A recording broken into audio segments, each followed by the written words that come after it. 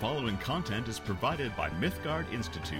Mythgard, making scholarly discussion of fantasy and science fiction literature free and open to everyone. Boy, if it's not one thing, it's another. That always happens. So right before I was just about to hit the start broadcast button tonight, the wheel of my chair pulled the outlet, the power strip plug out of the wall. So everything went dark and I lost my internet and everything. My router had to reboot. Hilarity ensued. But I think we're back. I think we're good and should be able to proceed here. Okay. Welcome back to the Mythgard Academy. This is session number 5 of our Morgoth's Ring discussion. And I know that this Morgoth's Ring is challenging in a lot of ways, right? Morgoth's Ring is in one way, in several ways it's really exciting. It contains a lot of really, really crucial material. Of course, I think the whole volume is precious because of the inclusion of the Athrobeth, which is one of my favorite things Tolkien ever wrote. But it's challenging, and I know the first couple sections, the Annals of Aman and the revision of the Quenta, this stuff is tough, especially if you don't know the published Silmarillion really, really well. It's a little easier if you know that really well, so as soon as it starts to come in, you can kind of feel it right away. Like, okay, here, this stretch is all from, straight from the published Silmarillion. But anyway, I know it's a bit of a challenge. Of course, it's very interesting as a whole, right? I mean, this is such a crucial time. Seeing what Tolkien was doing, what happened when he came back to the Silmarillion after the Lord of the Rings, as we've discussed many times. But what I'm especially interested in today, I called today's session the Silmarillion at Sea, because it seems increasingly clear as we follow with Christopher Tolkien back to the revision of the Quenta Silmarillion material. It becomes clearer to me, I think, that it seems that Tolkien's concept of the Silmarillion is very odd. It was always odd, but is kind of wandering. I mean, it's kind of he's sort of at sea. What I mean by that is, I don't mean to say that what he's writing is bad. I'm not saying that this stuff isn't good. What I'm saying is his concept of the work that he's writing seems to be kind of all over the place. That is, it's not at all clear to me that Tolkien has any clear plan, not just for writing the work or something, but about what kind of work he wants to write. So if you remember in the 1937 Quenta, when we were reading the Lost Road material, right before he started the Lord of the Rings, that final pass through the Silmarillion. Remember when we were,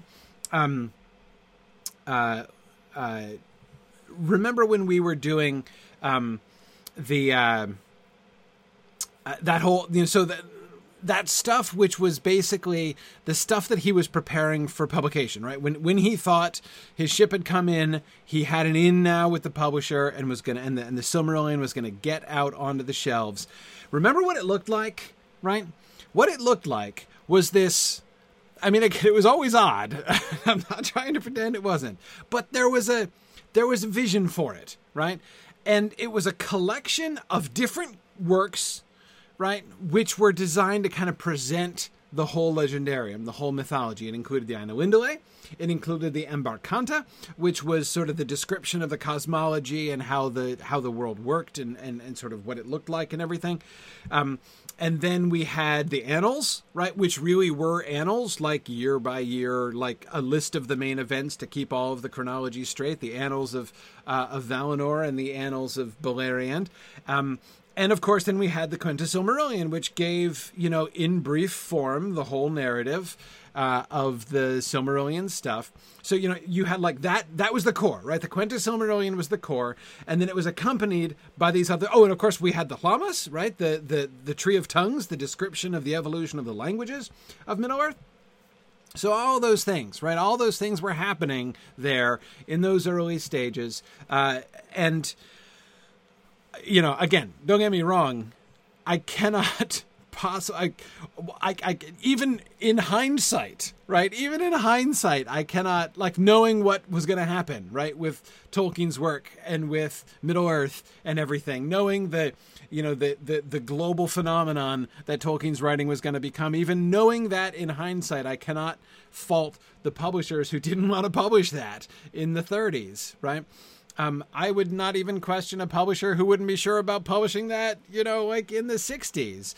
But in any case, be that as it may, there was a vision, right? It was a weird vision. It was a kind of a geeky vision, but it was a clear vision. And it was... Now, it is much, much less clear, right? Much less clear what the plan is, right? The annals, as we've been seeing, the annals are growing into not annals anymore. Like, now, what's the difference now between the annals and the Quenta Silmarillion, right? Is there a difference? When he's the way that they're kind of overlapping onto each other, he seems to have left the Ambarkanta and the Hlamas behind, at least as far as Christopher is telling us here in these volumes. He has redone the Ainu Indale, right? But so what are we doing now? The Ainu Indale plus a revised version of the Quenta plus a massively expanded version of the Annals, which is like more in detail with like more dialogue and stuff than the Quenta has. It's just, it's not really clear what he's shooting for, right? As far as like what genre he wants to write in, what is the thing that he's trying to produce exactly? And maybe I'm being unfair in saying that. And again, I don't even really mean this as a criticism, just as an observation of where Tolkien seems to be at this point. And maybe that's the point, right? Maybe all that he's doing really is kind of working through the material, just kind of trying to work through the material, and then he'll sort it out later, right? And he sort of intends to, so he's not even really letting himself think maybe about final publication form, and is just trying to work everything through. I don't know, but we were watching how his genre was slipping and the narrative was kind of ballooning in delightful ways, but in weird ways there in the Annals. It just really jumps out to me now, going back, after having looked at that closely and going back to the Quenta, how peculiar this textual situation is, with him now coming back to those two things, turning both of them into something that they weren't exactly before and which don't any longer fit together. I can't imagine now anyone, again, hard enough back in the 37, but I can't imagine even Tolkien having a completed version of these Annals and a completed version of the Quenta and being like, oh yeah, like part 1 and part 2 of the book, right? Like, really? That can't have been what he was thinking. And yes, Brian, the Fall of Gondolin as well. He was also writing here. We'll come back to some of this later on, but just sort of as a little introduction and overview here. But first, before I go too much longer, I wanted to, and we're going to jump right back into the text here in a moment. But first, let me just do my announcement, because I have a big announcement. Some of you heard me give this last night, but I wanted to definitely emphasize it here too. Signum is launching a brand new program, which I'm really excited about. And I just wanted to sort of let you guys know about it and share that with you. Let's see if I can find my thing. Yeah, here it is. Signum Path, the Signum Path program. Some of you will have heard me talk about this before, but really excited about Signum Path. Signum Path is a professional development program which focuses on those skills that you get from studying the humanities. That's what we focus on at Signum. We are a literature program working on expanding outwards to an interdisciplinary humanities program. That's our vision for the next few years. I'll be talking about that more soon. By the way, little spoiler, planning to do a State of the University address to talk about this stuff in more detail, so you can kind of see both more clearly the direction that Signum is headed and the steps that are coming ahead for us to get there. Really, really exciting time at Signum right now. But it starts with Signum Path. And if you go to our badges here, you can see the different the different courses that we, so you can get a badge in making verbal communications, for instance, with our little mini courses, which are a month long each, powerful presentations, two-way communication, and influencing your audience, talking about speaking and rhetoric. We've got a writing badge. We have strengthening your core, thinking about marketing yourself, time management, mastering media, and things like emotional intelligence, conflict resolution. These are all things that are just crucial for actually thriving in any career that you have, right? And this is something I think has been really, really neglected, and it's been a kind of irony. I don't know if you saw, I posted in a couple places. I posted it on Twitter. I published it on LinkedIn today. An article that I wrote about this, my sort of frustration with this, kind of where I started with this when I began thinking about Signum's next steps a while back. The way in which, on the one hand, people complain that the humanities are in trouble because people complain that they're not useful, like you can't do anything with that, and yet in the job market, in the business world, everyone says that like humanities-based skills, right, like communication and writing skills and speaking skills and things like that are all the like things that they value most in their employees, and it's like, come on, people, we need to figure this out. So we are taking some steps in that direction. Let's see. Jocelyn, where's the article? If one doesn't know Twitter or LinkedIn, well, it lives on LinkedIn. There should be a link to it on Facebook, if you're on Facebook too. There's a Signum Path page. That's one thing I wanted to just mention to you guys as well. We just within the last few days, have created pages for Signum Path, both on LinkedIn and on Facebook, and just invite you to, if you're in those, to sort of to like them and follow them and stuff. Happy to sort of start some conversation there as we begin to bring to the attention of folks this new program. We have two different. Just one last thing, and then I won't go on about my new program for too much longer. But we do have two different ways to enroll in this. The thing that we're that we're rolling out right now, I almost said unrolling, which is not quite the same thing. The thing that we're rolling out right now is our individual enrollment. So for people who would like to just kind of improve their own resume and boost up their own job, their own credentials, their own skills. So you can enroll as an individual. We also have a corporate program where we take these courses and we build a customized program that fits with sort of the needs of a particular team, of a particular company.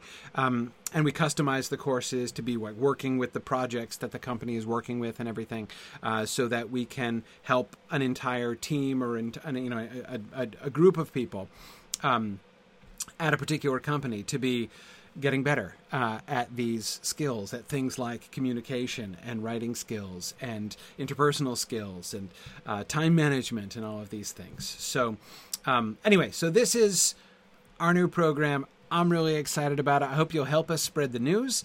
And certainly, if you or anyone else that you are interested in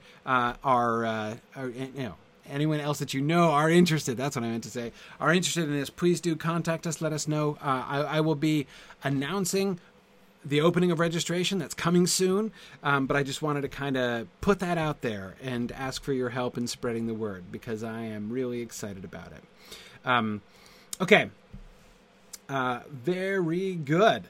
Let us, and I say, any questions you have, please do. I'm trying to resist answering too many questions on this right now, because I don't want to get too sidetracked from our class discussion. I always feel a little bit guilty about that. But I do want to share with folks what's going on. So please do let us know. And of course, also come to the State of the University address, where I will certainly address more questions there, and happy to answer any questions that folks have both about Signum Path and about the other things that Signum is working on and developing down the road. So if you have questions, you can send questions to path@signumu.org, and that's a great way to get answers to questions right away. All right? Very good. All right, so let us get back to the text. We were almost done, not quite done with the annals. So I want to go back to the annals. I am sure that this passage that I'm going to start with here jumped out to all of you, and that you all knew I was going to want to talk about this as soon as you saw it.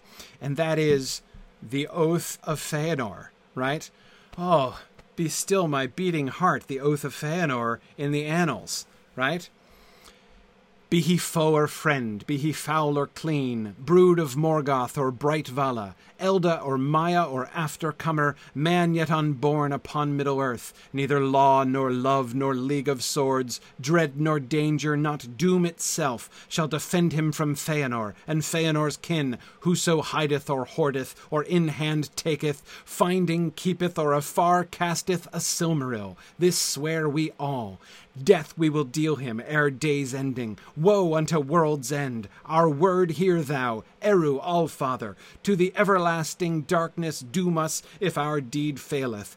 On the holy mountain hear and witness, and our vow remember, Manwë and Varda. What just happened there? What just happened there?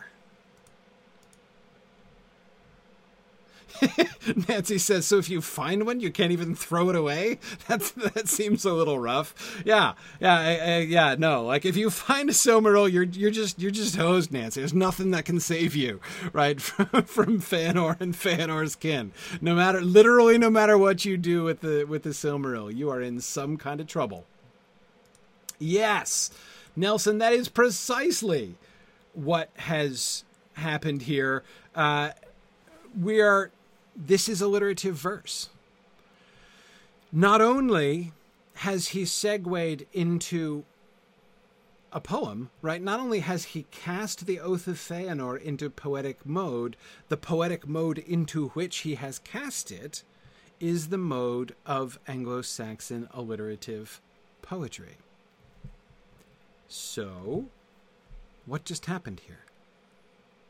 Remember the frame. Remember the beautiful frame, which isn't in the published Silmarillion. He doesn't comment on it. That is, Tolkien doesn't comment on it. We don't get any quotes, right? We don't get any hints. It just busts out in alliterative verse. But why should it bust out in alliterative verse? Is Tolkien just being self-indulgent? Yeah, exactly, Tony and Jennifer and Steve. This is, Kimber, yes, this is Ælfwine. Remember, this is being transmitted through an Anglo-Saxon dude, right? It's being transmitted to the Anglo-Saxons, right? The text that we are reading is the text of Ælfwine, who is transmitting to us what he learned from Pengaloth, who was telling him what he read from the writings of Rúmil, right, back in Valinor. Or maybe he learned it from Rúmil personally. I'm not sure how it was transmitted between Rúmil and Pengaloth. That seems to be a little bit less clear. But yeah, this is Ælfwine. Ælfwine, clearly. And we know it's Ælfwine, right? This can't be Pengaloth. It's not Pengaloth who bust out in Anglo-Saxon alliterative meter, right? When reciting the Oath of Feanor. The Oath of Feanor. Feanor, wasn't that? The Oath of Feanor. We can be sure about that, right? We can be sure about that fact. This is Ælfwine, right? Now, this kind of thing is not unknown, right? For an Anglo-Saxon chronicler or translator to bust out into verse, right? For instance, that's how we have Cædmon's Hymn, the oldest English poem that we know of. Cædmon's Hymn, famous Anglo-Saxon poem about the creation of the world, right? And there's the story is preserved by the Venerable Bede in his ecclesiastical history of the English people, but that's written in Latin, right? The whole account is written in Latin, and when Bede comes to the part of the story where Cædmon is inspired to produce the first ever English poem, Bede paraphrases it in Latin, right? And it's the whole story is Bede is writing in Latin. That's what he's doing. So he does his thing, right? But a scribe wrote it in the margin in Anglo-Saxon, right? Because he knew the original, right? He knew the real poem. And so when he got to the part where it was talking about the poem that Cadman wrote, he wrote in the Anglo-Saxon verse in the margin, right? That kind of thing happens, right? And so the story, right, the meta-narrative here, right, the sort of the story of the story, and this is actually meta-narrative on a totally different level, that is the narrative of the narration, let me say it that way, right? The narrative of the narration. Most of the time, Ælfwine is silently transmitting to us what he learned from Pengalod, right? We have seen a couple of occasions on which he has broken into comment on it himself, right? Like that passage on the orcs, where he said, and rightly we call them orcs, even though they're not literally demons, but they are kind of like demons. Remember that passage, right? That was Ælfwine, like, inserting himself. Most of the time, he is just like, I am transmitting Pengalod, right? I am transmitting Pengalod. And even when he says something like, quoth Pengalod, that's because he says that when he's done commentary, right? He's not just providing the narrative, but when he's provided commentary on the narrative, and then at the end of that commentary, he will append quoth Pengalod in order to make sure that this isn't just him blowing smoke, right? This is not just Ælfwine making stuff up. This is him quoting this. Like he's like, this is what Pengalod explained to me, right?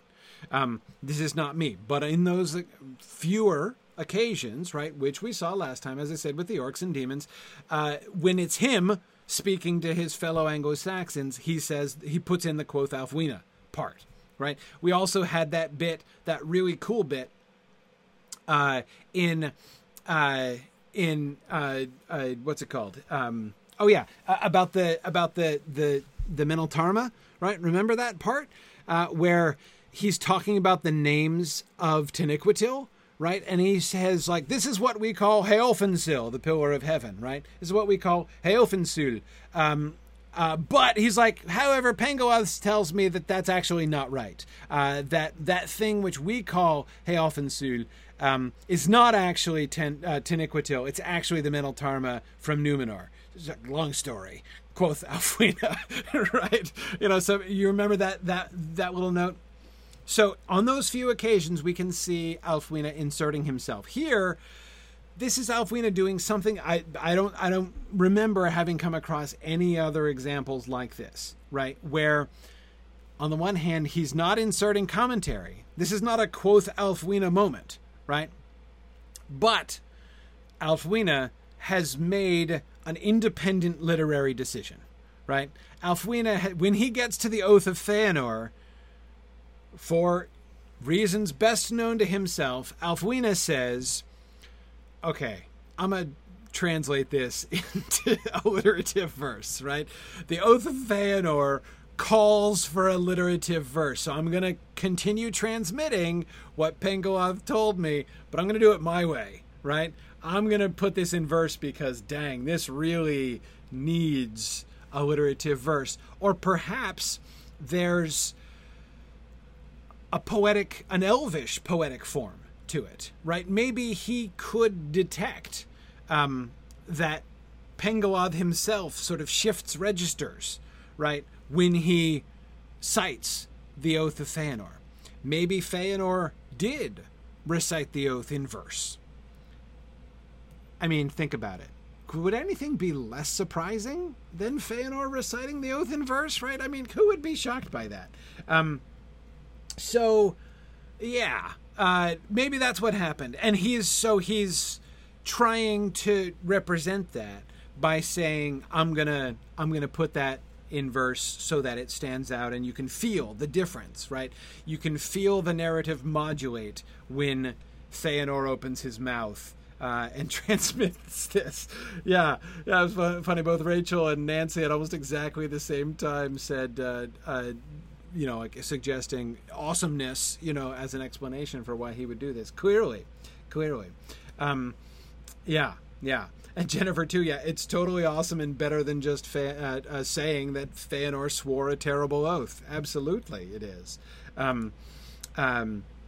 Yes, and Michael, I too find it very easy to believe that Fëanor would have had a some kind of catchy and memorable verse oath. But yeah, Chris, that's the other thing that I wanted to point to also, because I was thinking the same thing. Chris is saying it's as though the heart of Ælfwine is filled with admiration for the courage and despair of the oath. Yeah, it is kind of Anglo-Saxon, right? It's a bad idea, right? It dooms him and, like, you know, most of his people. But yeah, you know, this would be, Fëanor would be a good character in an Anglo-Saxon epic, right? Or a Norse saga. You know, there would be much to admire about Fëanor, even in the oath itself, right? Yeah, again, not saying the oath, absolutely, Stephen. I mean, the oath is certainly terrible. But also kind of awesome, and kind of awesome in a sort of Anglo-Saxon Norse flavor, you know? Again, there's nothing shocking about this, but it's really interesting. And here is, for me, one of the really interesting conclusions that this is the reason I am most interested in this. I mean, of course, there's just like the pure awesomeness of the Fëanorian oath in alliterative verse. Like, I mean, like, thank goodness we have that. Full stop, right? However, the thing that interests me most about this is this shows that Tolkien is thinking fairly actively about Ælfwine as transmitter. We've already had hints of that, right? With the occasional quoth Ælfwine reminders that we've gotten through, right? But I could have made the argument before this passage. I could have made the argument. I could have said something like, okay, we do get occasional reminders of the frame, but I don't think it's obvious that Tolkien is constantly thinking of the frame, that he really, in his own imagination, as he's writing this text, is imagining Ælfwine and Pengalod having a conversation, right? I don't know how active an element of the creative process of the sort of the within the how much it frames in Tolkien's mind what he's writing, right? It could just be that there are moments when he remembers it, right? Mostly he's just writing, right? He's just telling these stories, and then occasionally it kind of pops up and he's like, oh yeah, quoth Pengalod, right? Like when something reminds him of the frame, he tosses that in there, but it's not really central to his imagination of this text. I could have made that argument, right? I think you can still make that argument, possibly.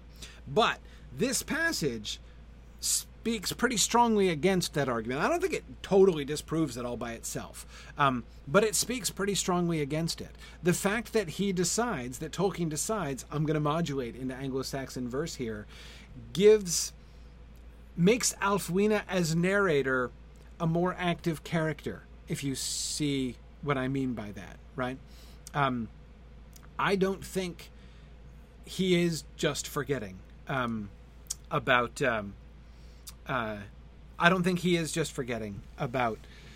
Ælfwine and Pengalod and just tossing them in at odd occasions. Reading this, I am now thinking it's much more likely that the frame was a more crucial element than perhaps had been obvious to this point. I've already talked about what a profound impact I feel that the frame has on my reading of the Ainulindale. That was where it really blew me over, right? As far as, again, the way in which it recontextualizes the whole story. But this is another moment when I'm like, man, this is important. This is important. And again, I think it has gone up to the very top of my list. My very list of things I'm embarrassed to say because it seems so ungrateful, and I shouldn't say it. But I have to, because I have to be honest with you. And that is things that I would complain about what Christopher Tolkien did in the published Silmarillion, right? Again, I don't want to complain because I'm not saying I could have done it better, and I'm sure glad he did everything that he did, and what he provided us is so much better than what we would have had if it hadn't been for his work, which would have been nothing. So, again, I feel like a heel even in whining about this amazing gift that Christopher Tolkien gave to us. However, with that embarrassed preamble, but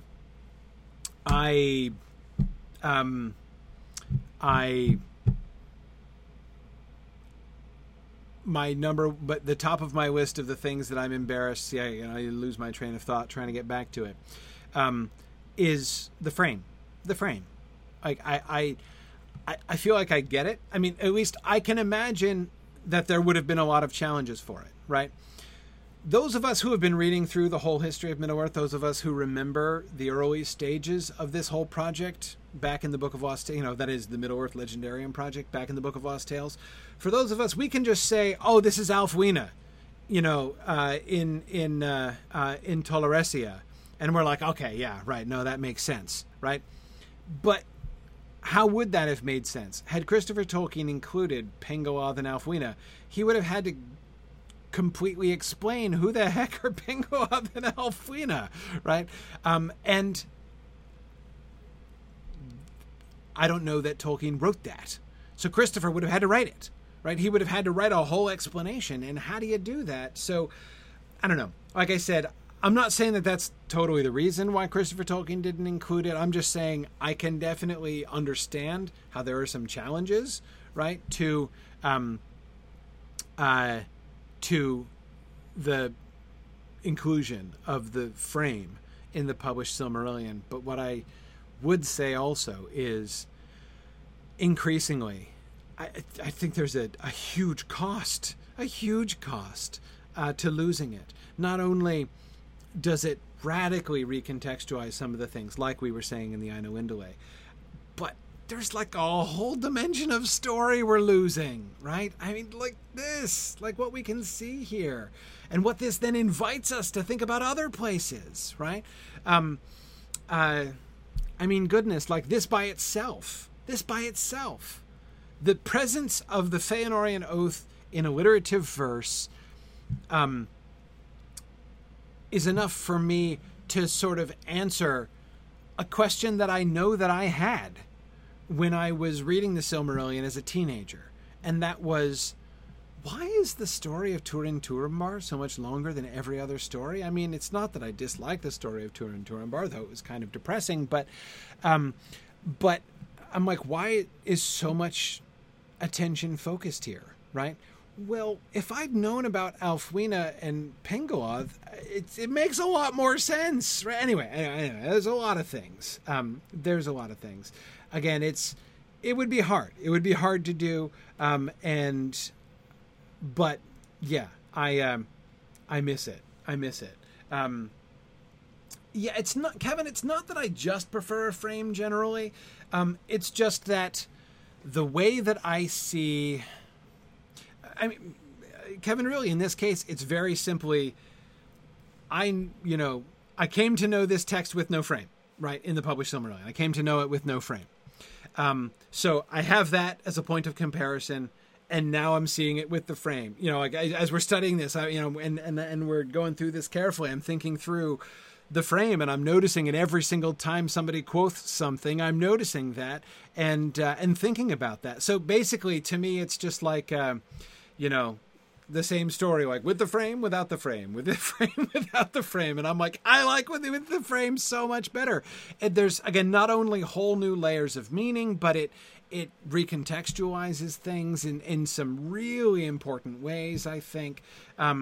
So yeah, it's that's just, would any frame do? I don't know necessarily. I mean, would I have wanted Christopher to go through and invent an entirely new Bilbo-oriented frame? Right? Not necessarily. I don't think I necessarily would have wanted Christopher to do that. I would quite have liked Tolkien to do it, right? I mean, how delightful would it be to answer the question, who the heck is Alfwine anyway, by getting like Bilbo's answer to Sam when Sam asked that question, right?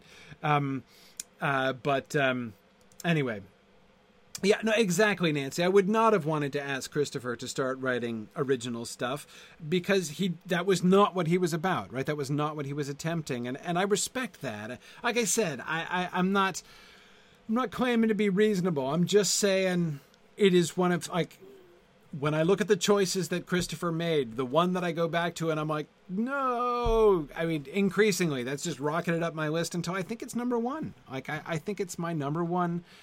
Like, what if some effort at the frame had been made?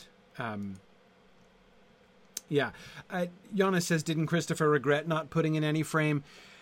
Sort of. I mean, yes and no. I mean, he knows he sort of couldn't have done. The one thing that he says, I think, Yana, probably what you're thinking of is what he says in the preface to Volume 1, to the Book of Lost Tales Volume 1, where he acknowledges that it's basically that the Bilbo's translations from the Elvish that are alluded to at the Return of the King are the Silmarillion, right?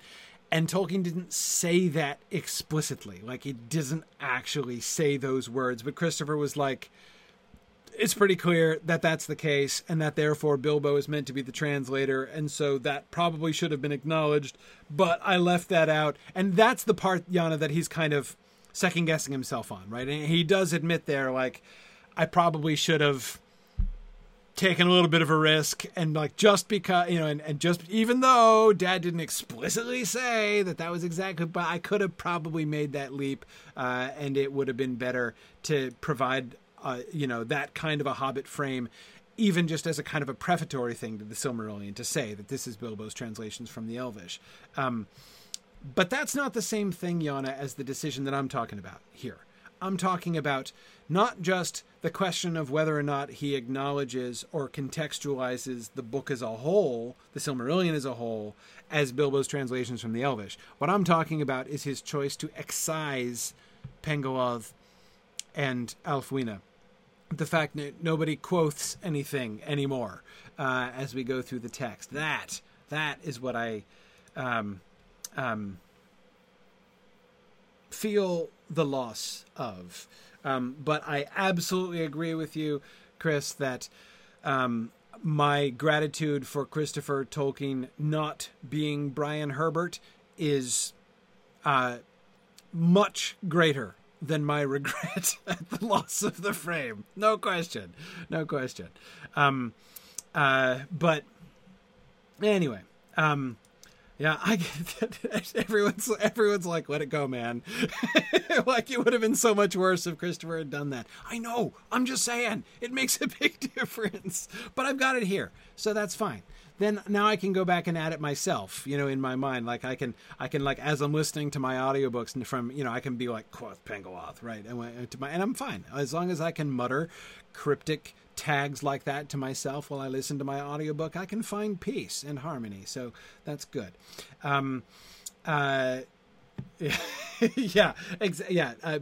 Being grateful that worse things didn't happen, but regretting what might possibly have been. That's exactly where I am, Christopher. That's exactly it. It could have been different, but it couldn't have been better. Let's go with that, Kevin. Let's absolutely go with that. Okay. Oh, by the way, sorry. And someone, Rachel, I think maybe was asking questions about the alliterative verse. I don't want to go into too much detail here. But yeah, you can see this is following the Anglo-Saxon pattern. Basic, really, really crude summary. There are 4 main beats per line. At least 2 of them alliterate, always the third and never the fourth. So if you just look at the first line, right, be he foe or friend, be he foul or clean. Foe, friend, foul, clean are the 4 primary beats of that line. The first 3 alliterate, the fourth doesn't. Brood of Morgoth or bright Vala. Brood, bright, right? Brood, more, bright, Val, right? Those are our 4 beats, alliterations on 1 and 3.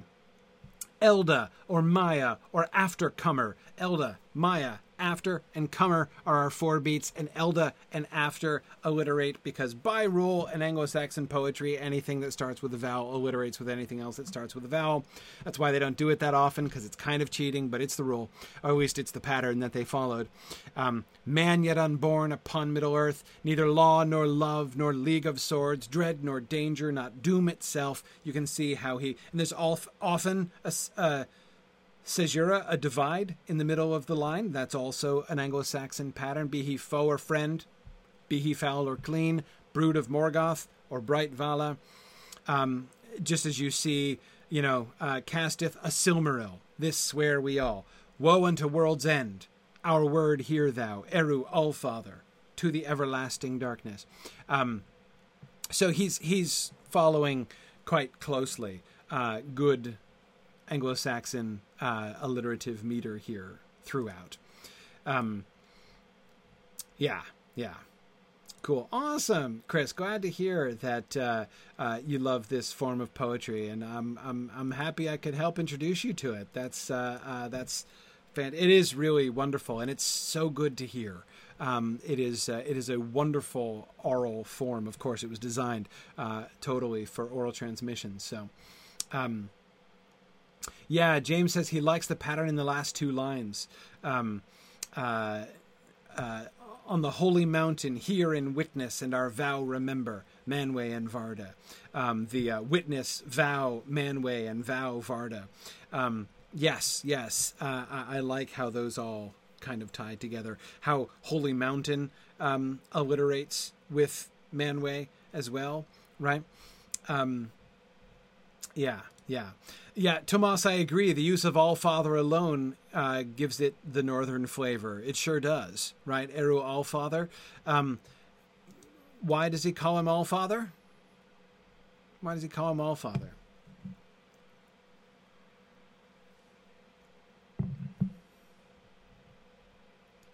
Yeah, it's the translation of Iluvatar. A lot of people don't realize that, right? Iluvatar means Allfather. It's just the translation. It's also what they call Odin, right? In other words, from the beginning, right? Again, this frame, the concept that it was like an Anglo-Saxon dude who is bringing the stories back from Elven home to Europe, and that's how we come to know them, and that's how they were transmitted, is part of the DNA of this story from the very beginning, right? Yes, absolutely. Yes, James, you absolutely should. I would support taking a vow always to read the alliterative verse aloud in all of these volumes. I would be careful not to append too many conditions to that. Like, it's okay, leave yourself some wiggle room in your vow, right? I mean, there might be some circumstances under which reading it aloud might not be okay. And you don't want to, call down the everlasting darkness upon yourself if you don't immediately read it aloud, right? But in general, I think it's a good policy. Yeah, absolutely. So again, the way that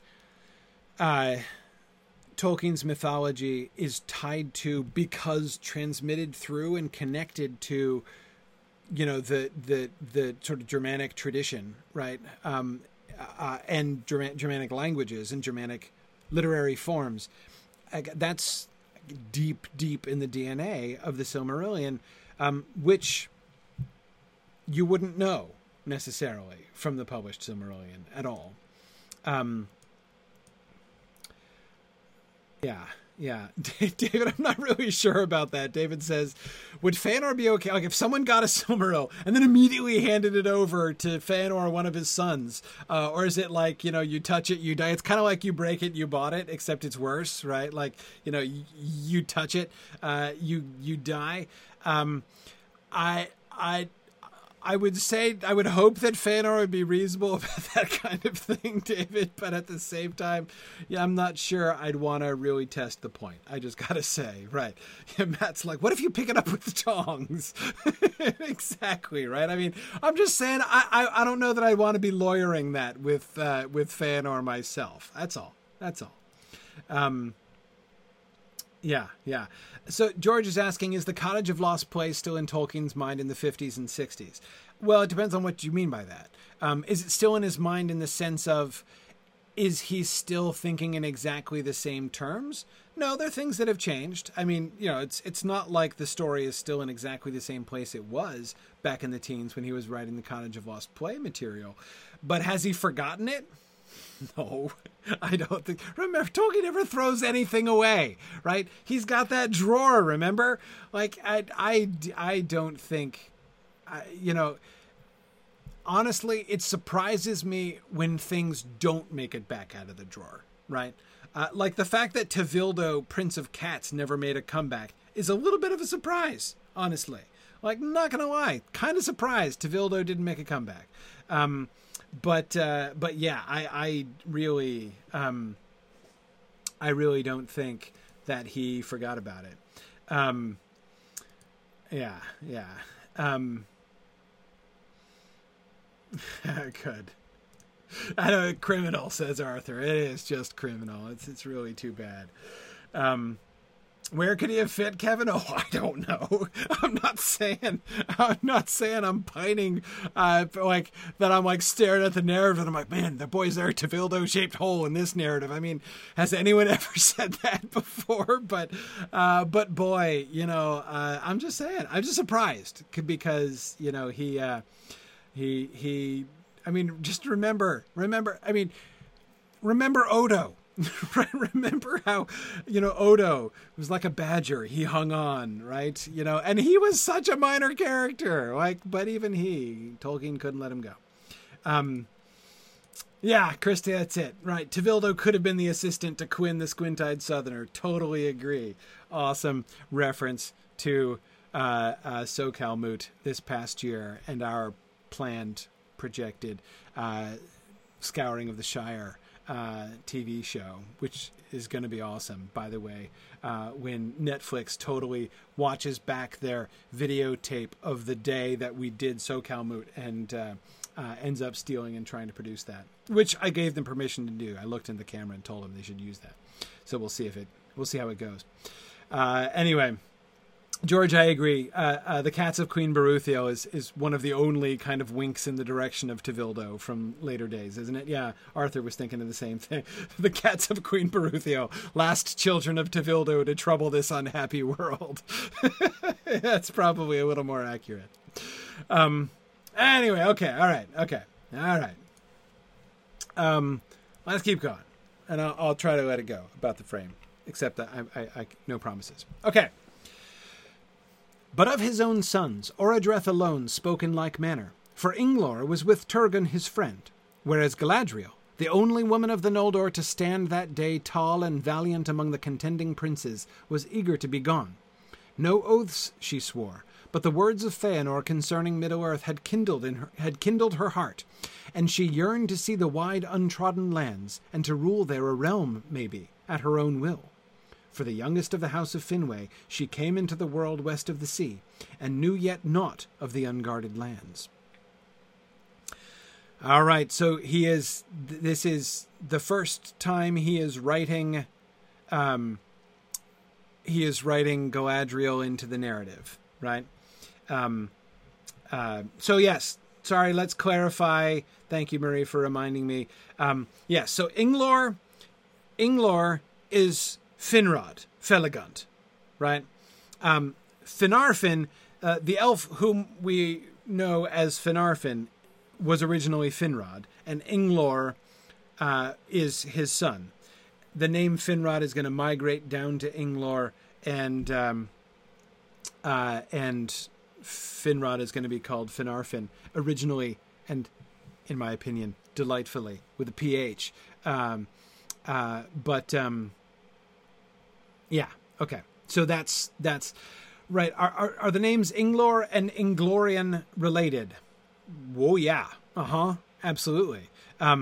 Because he cut the name Inglor, but he doesn't forget anything, right? The name Inglor comes out of the drawer when we get to Gildor Inglorian, who says he is of the house of Finrod, which means, right, that he is from So when Tolkien wrote that, so don't forget the date of this, right? When did he write this passage? After he wrote The Lord of the Rings, right? So when Gildor Inglorian in The Fellowship of the Ring says, I'm of the house of Finrod, he means I am of the house of Finarfin. He is saying I am of the house of the third son of Finwë, right?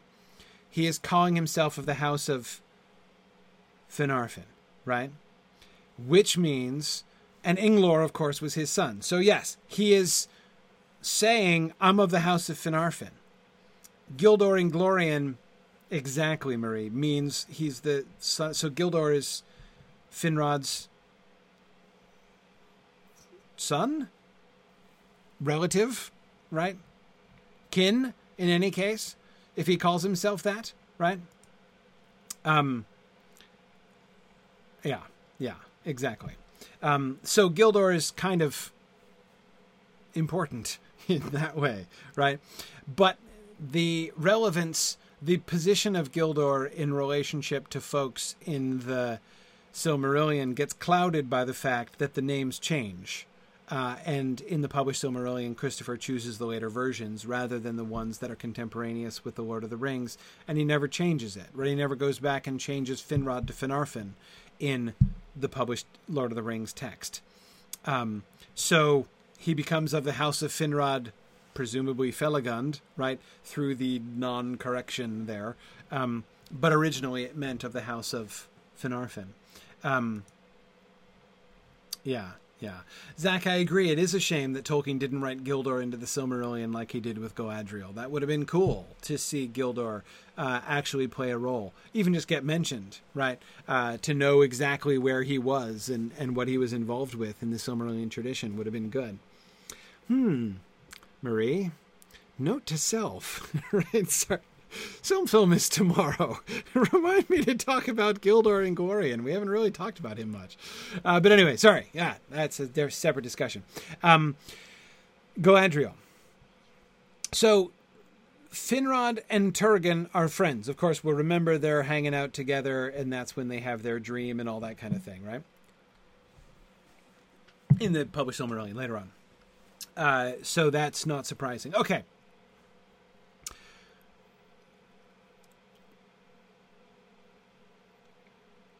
His setup for Galadriel clearly shows how important she is and is going to be, but notice how he places her here, right? On the one hand, this is a passage which is sort of derived from the test of Galadriel by Frodo's offer of the ring, right? What we see from Galadriel, what we hear Galadriel say in her response to Frodo. This is setting the stage for that, right? Her desire for power. The words of Feanor kindling her heart and her yearning to see the wide lands and to rule a realm at her own will, right? The potential of Galadriel to fall like Feanor fell, or differently, possibly worse than Feanor fell, is there, right? This is a setup which will be paid off retroactively, right, in the Fellowship of the Ring, which is kind of cool. But notice, Rachel, this is the first time Galadriel appears. Galadriel, he first writes Galadriel during the course of the Lord of the Rings narrative. Brief reminder, this is in the Treason of Isengard, if I'm remembering correctly. They're going to go to Lothlorien when they escape Moria and the Balrog and Gandalf has fallen. He wants to have a little elf wood adventure with them. So the business in the Flet, right, with them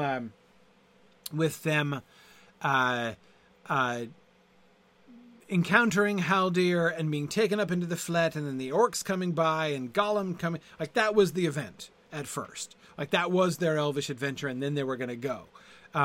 But then Tolkien was like, they should take them to see their queen. There should be an elf queen, and he should take them to see the elf queen. And then she starts talking, and she becomes Galadriel, right? And then he's like, wow, she's a big deal, so I got to write her back into the Silmarillion. So that was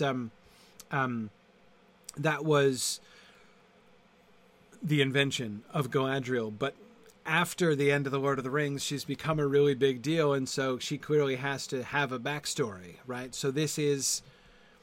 I don't think there were any references to Galadriel prior to this. I think that this is the first paragraph of Galadriel backstory that he's written here within the Silmarillion tradition.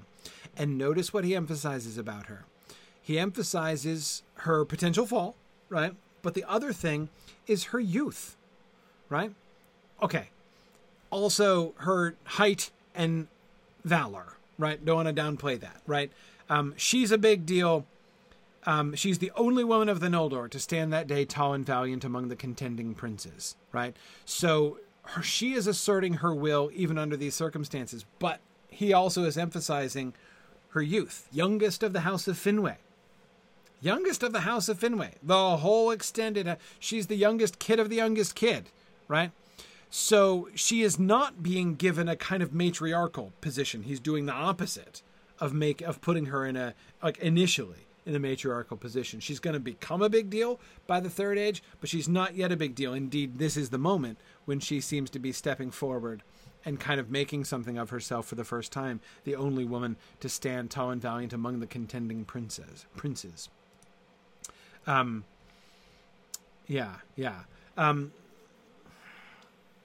not sure if it's quite fair to say that she eventually surpasses Fëanor as the greatest elf ever. I mean, Fëanor is still all the superlatives, right? Fëanor is the biggest superlative hog of any character that Tolkien ever wrote, right? So, I mean, even Luthien doesn't get the superlatives that Fëanor gets. Luthien's a one-trick pony compared to Fëanor in the superlatives department. So Galadriel's a huge deal, and she does, like, as he considers this more and more, he does elevate Galadriel higher and higher. But this is certainly her...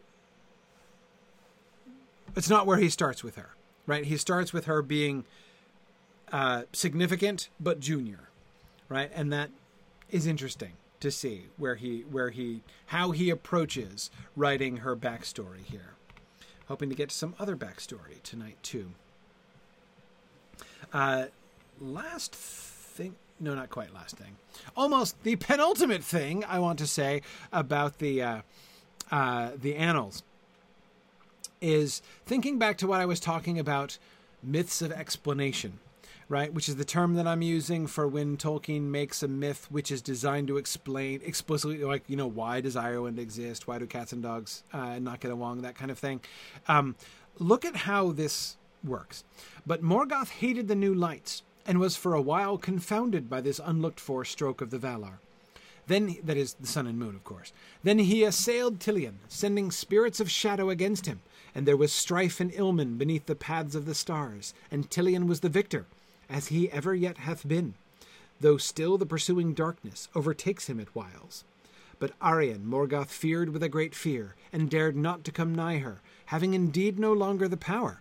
For as he grew in malice, and sent forth from himself the evil that he conceived in lies and creatures of wickedness, his power passed into them, and was dispersed. And he himself became ever more earthbound, unwilling to issue from his dark strongholds. With shadow, therefore, he hid himself and his servants from Aryan, the glance of whose eyes they could not long endure, and the lands nigh his dwelling were shrouded in fumes and great clouds. Okay, I wanted to quote this because this is, on the one hand, there is a very clear shift away from myths of explanation, right?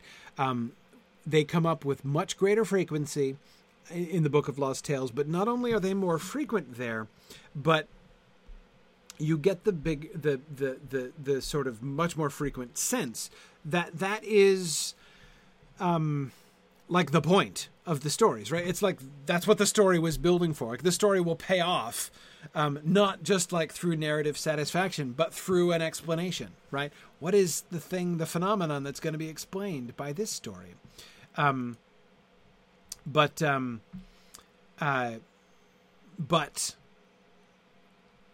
we can see in this myth here of Tilion and Aryan, but especially the Tilion business, it's still there, right? That impulse to give mythic explanations for observable phenomena is still present, right? Why does a shadow sometimes still come over the moon? Why are there lunar eclipses? And you can see it. You can watch it happen, right? You can watch the shadow creeping over the moon, and you can tell it's a shadow, right? You don't even have to have a telescope. You can look with binoculars and see the shadowy edge. Like, it's clearly not something interposed. It's clearly a shadow that has, in fact, crept over the sun. Or, sorry, not the sun. The moon, right? So we have an explanation of that, right? Morgoth sends spirits of shadow against the moon, and they're constantly chasing him, and occasionally they catch him, but he always fights them off, right? And the question that I have, though I'll warn you in advance, I don't think I have an answer to it. The question that I have is, what function do these explanatory moments serve in the new sort of narrative economy of Tolkien's mythology? The element that said, I'm going to tell you the real story behind stuff, that was kind of, it would be one way, admittedly a crude, kind of silly way, but it would be one way, which would have some accuracy, of paraphrasing the Book of Lost Tales, right? You could say, what is the Book of Lost Tales? The Book of Lost Tales is Ariel, dishes the real scoop about how things really work, right? You may think you understand, you may know other mythology, but here's what really is beneath all the things, right? Whether they be natural phenomena like rainbows and moonspots and Ireland, or whether they be things like why do we have myths and stories about brownies and sylphs, or why do legends of the fair folk linger in particular places in Britain and things like that, right? Why do we have mythology about the Allfather, right? All of those kinds of things. So on all these kinds of different levels, the Book of Lost Tales was like the tell-all handbook, right? Of like, this is like the real story behind all the other stories. That was sort of the purpose, right?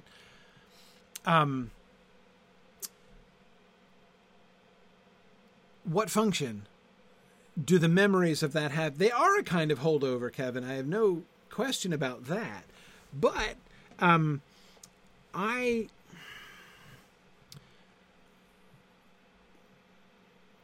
don't accept that as enough of a reason for them. And I say that because in some places, like here, right, Tolkien has gone out of his way to take out most of it, right? Like he took out he took out the business about dropping the flower and bruising it, and that's why there are splotches on the moon. Like that was in the original story. And he tells most of that story, but he has revised that story like exactly to cut out those bits, right? But he didn't cut out this bit, right? He left this bit in.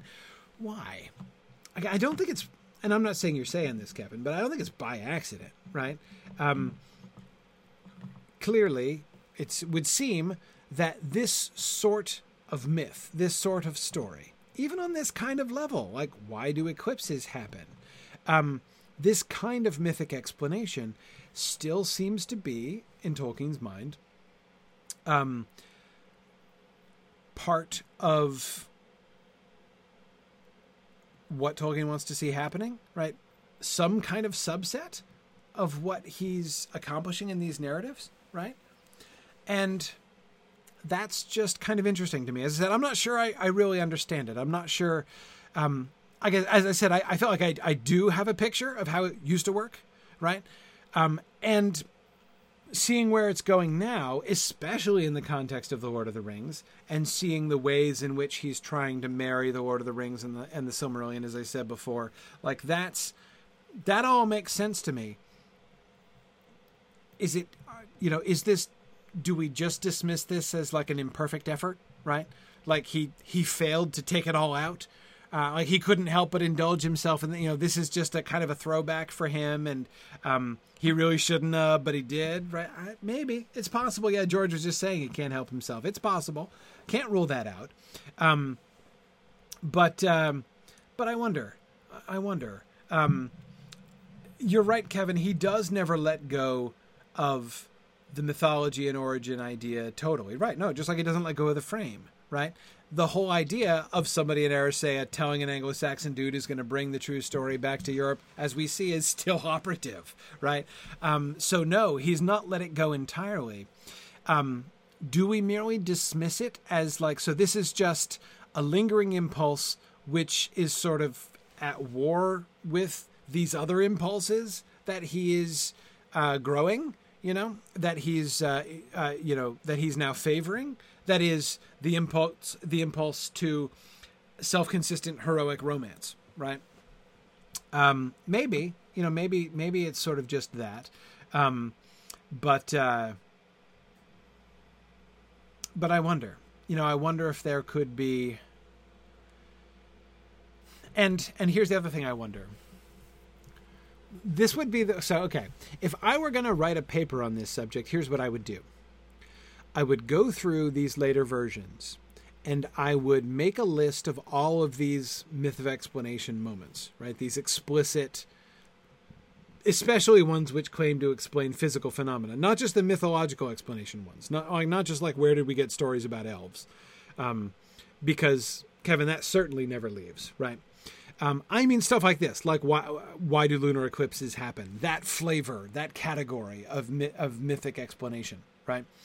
And I would want to look at. So the first thing I would do is I would gather any evidence, or even partial evidence, or sort of hint at that kind of impulse, and I would look at those and see what kind of pattern emerges there, if any. Right? Does there seem to be a pattern? Is there sort of a direction he's still wanting to take that, which might help us to understand how it fits into the overall picture? I'm not sure. Well, Mark, that's going to be exactly the problem that he's going to run into, and it's one of the reasons why I think this lingering impulse is so interesting, because there is another impulse in Tolkien, which we've already seen, which is absolutely diametrically opposed to this kind of business. And that is the fact that the elves would not tell incorrect mythic stories of this kind, because they get it from the Valar, right? They know humans might make up stories about why there are lunar eclipses, which fit in with their mythologies, right? But the elves would know why, the real reason. They would know that the earth is round. They would know why lunar eclipses happen, and they'd be able to explain it to Alfwine if he asked them, right? They would not spin for Alfwine this ridiculous story about the spirits of shadow assailing Tilion, right? And that, of course, we've seen that impulse. We've seen the round world impulse in him to say, like, that twitchy thing that Tolkien has going off in his brain, right? Which is saying this doesn't work. I can't do this anymore. And yet he is doing it still, right? Even in the context of this. So I wonder. Let's see. Christopher says, is Golfimble an example of this phenomenon? It's not evidence for this question. Not only because, of course, he's way earlier, right? I mean, Golfimble, who, of course, as you probably know, was originally named Fingolfin, was, that the origin of golf story was written way back in like 1930. So it's not indicative of where the mythology is going at this period. But even then, it's a joke, right? It's a joke of this same flavor. I mean, it's certainly evidence that Tolkien enjoys this kind of thing, which we should probably have been able to conclude anyway. But it certainly isn't necessarily data for this particular question.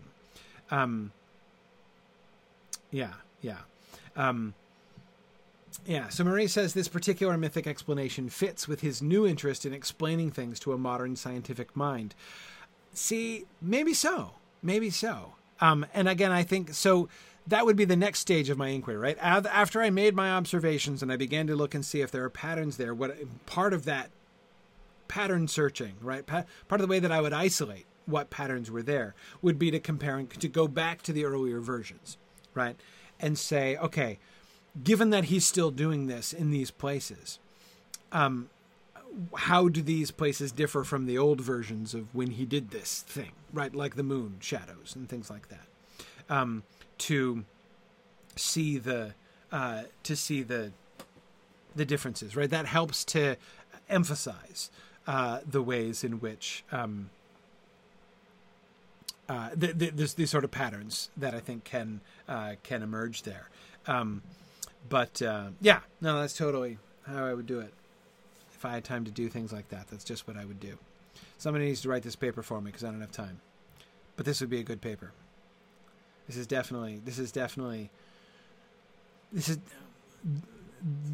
would be a good Tolkien Studies article right here. Totally would.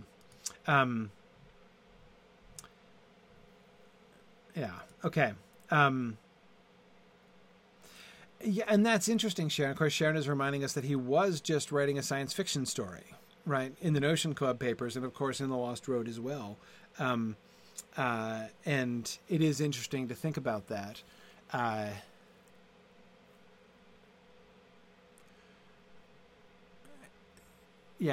Whether, like, I don't know what the cause and effect would be there, Sharon, right? If, like, the round world impulse now in the new mythology and the Notion Club papers are sort of happen. Are they just like products of the same impulse, or is one of them kind of influencing the other in some ways? That's kind of hard to tell, I think. But anyway, I do agree. Both Marie and so Brian, kind of picking up on what Marie was saying before too. Morgoth attacking Tilion does fit in with the current theme in this story, that Morgoth is dismayed by the light and hinders his plans. Totally. Not saying it doesn't fit at all. I'm offering really no criticism of this story as a story or as part of this story. All I'm saying is it's doing a kind of thing which most of this story doesn't seem to be interested in anymore. But none of this story. And that's why I find it interesting. But anyway, all right, I've talked for long enough about something I don't understand. So let's keep going. And we'll finish the annals. It's going to happen. But they would not give the Noldor... This is the Valar, of course. But they would not give the Noldor aid in fighting Melkor. Manwë, however, sent Maia's spirits in eagle form to dwell near Thangorodrim and keep watch on all that Melkor did and assist the Noldor in extreme cases. Ulmo went to Beleriand and took a secret but active part in Elvish resistance. Okay. I just love this passage. I love all of these sentences. Let me start with the last bit. Ulmo went to Beleriand and took a secret but active part in Elvish resistance. Secret but active. I love that. And of course, I can't help but remember Ulmo's words to Tuor in the late version, right? In the unfinished version. The only, like, truly satisfying part of that story, of that unfinished, that tragically, horribly unfinished story, the 1951 tour, is that we at least get the scene when Ulmo appears, right? And Ulmo's speech to Tuor is fantastic, right? I love it. The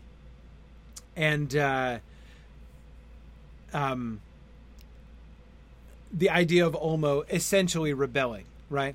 I mean, to me, it raises this, like, I mean, obviously, Tolkien doesn't depict it this way, but there's a kind of irony in his appearance, right? On the one hand, Ulmo rising from the waters is like one of the most off-putting moments, like it would have been to witness one of the most off-putting moments of the entire Silmarillion. I mean, there's little that is like more awe-inspiring and kind of making you feel smaller, I think, than the storm at sea and Ulmo rising from the waves in the storm. So awesome, right?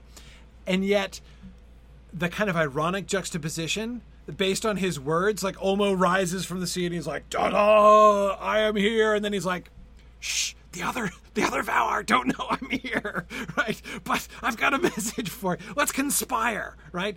Tell Turgon, right? He's like passing a note to Turgon so they can conspire, and he's like, I'm gonna go back and I'm gonna convince the rest of the Valar, and this is gonna be great, right?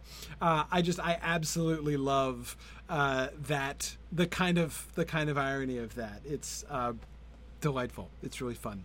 Anyway, okay, but back to the Eagles. First of all,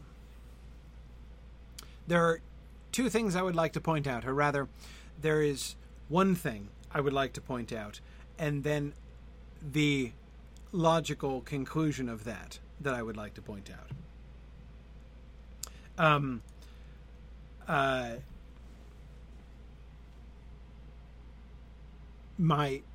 The thing I would like to point out is eagles are not yet incarnate creatures, or are not at this point. Sorondor, as he was originally called in the Book of Lost Tales, was sort of a character, but he was always a spirit. He was like a Maya, right? And the eagles are now explicitly Maiar, right? They are not incarnate. Remember that the parallel between eagles and Ents, which the of Aule and Yavanna chapter has led us to make, right? Has not yet been written. Ents have been invented, right? The Treebeard chapter has been written, but and remember, of course, that's when Ents are invented, when he's writing the Treebeard chapter in the Two Towers. But the Aule and Yavanna chapter has not yet been written, and so we don't yet have any backstory of where Ents come from, or eagles. The eagles, Thorondor is, I say explicitly, he's not named here, but Thorondor is the chief of the eagles that are sent by Manwë there to Middle-earth, which assist the Noldor in extreme cases, as we know. He is a spirit. He's not a bird. He's a Maya in bird shape. Right? That is explicit here. Now, what is the shocking conclusion which it seems we might draw from that observation? When was this written again? 50s, right? Yeah, exactly, Nelson. So, Gwaihir, the eagles in the Lord of the Rings, bird or Maiar? Birds or Maiar, right? Exactly, Stephen. This suggests, I'm not saying it proves, but this suggests that Tolkien is willing to is thinking of the eagle's interventions in the Lord of the Rings as explicitly direct Maiar intervention. That's seems to be what he is thinking here. Now, it is certainly true, Kevin, that the ones in the Hobbit are definitely birds. No question, right? But again, in the Lord of the Rings, the old mythology and the new story are now joined together, and they're well joined together by the time we get to eagles, right?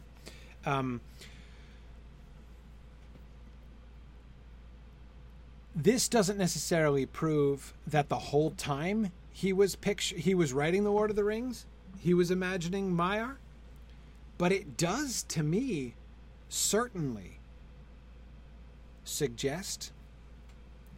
I don't know that I'm uncomfortable using the word prove, because it's one data point and you can't really prove something. It's hard to prove something. You can disprove stuff, but you can't really prove something from a literary text with one data point. It's just not how literature works.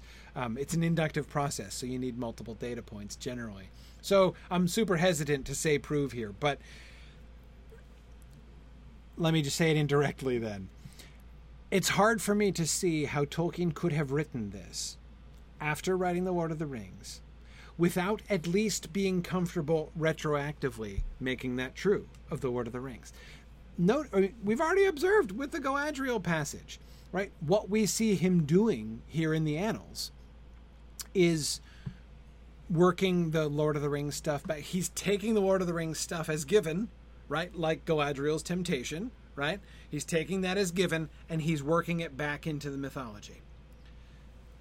And in that context, right, knowing that that's what he's doing, he says this. Oh yeah, P.S. Eagles are Maya spirits, right? That's exactly what's happening, right?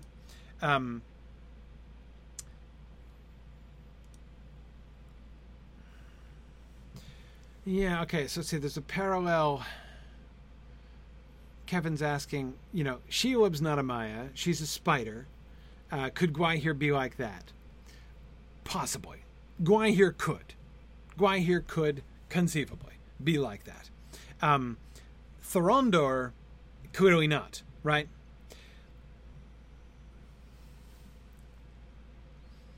But then I go back to that fact that when he wrote The Return of the King, he had the two eagles that pick up Frodo and Sam from the slopes of Mount Dew be, by name, the same eagles who pick up Beren and Luthien at the gates of Angband in the Quintus Silmarillion.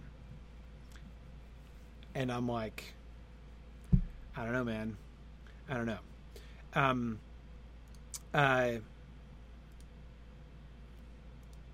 Lynn says, why wouldn't the eagles in The Hobbit be Maya? Oh, they'd have to be retroactively. I'm just saying, in The Hobbit itself, it's perfectly clear that they're birds, right? What we would have to say, Lynn, right, is looking back at it from the lens of this, being like, okay, so, because there's a lot of retcon we got to do in The Hobbit anyway, right? I mean, there's a lot of work to be done in retconning The Hobbit into the Lord of the Rings world and into the and especially into the broader mythology, right? So we'd have to say that passage in The Hobbit describing what was going on with the eagles, right, and telling us who the eagles are, has to be wrong, right? That Bilbo, when he wrote that, didn't have the whole story because he hadn't done his Elvish translations yet, right? So he didn't know the real scoop about what eagles were. So that's why he included that in The Hobbit. It was a reasonable speculation, but they're not actually birds, right? And if Bilbo had been writing The Hobbit, from Rivendell later on in his life, he'd have probably told a different story there, right? Yeah. Anyway,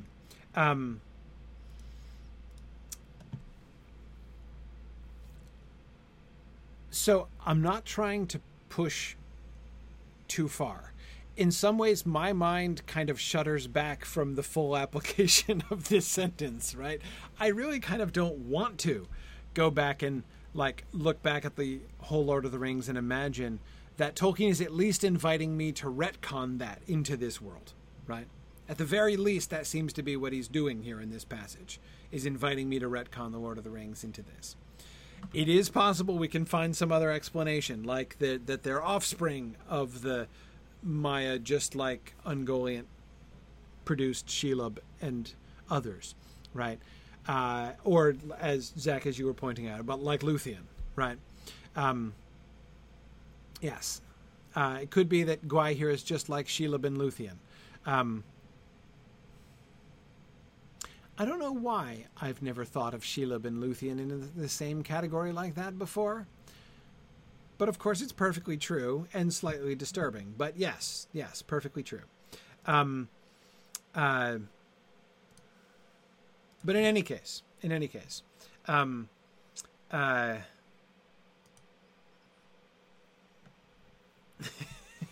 okay, it's possible that the eagle was it. No, Kevin, actually, that's the one thing I think is not possible.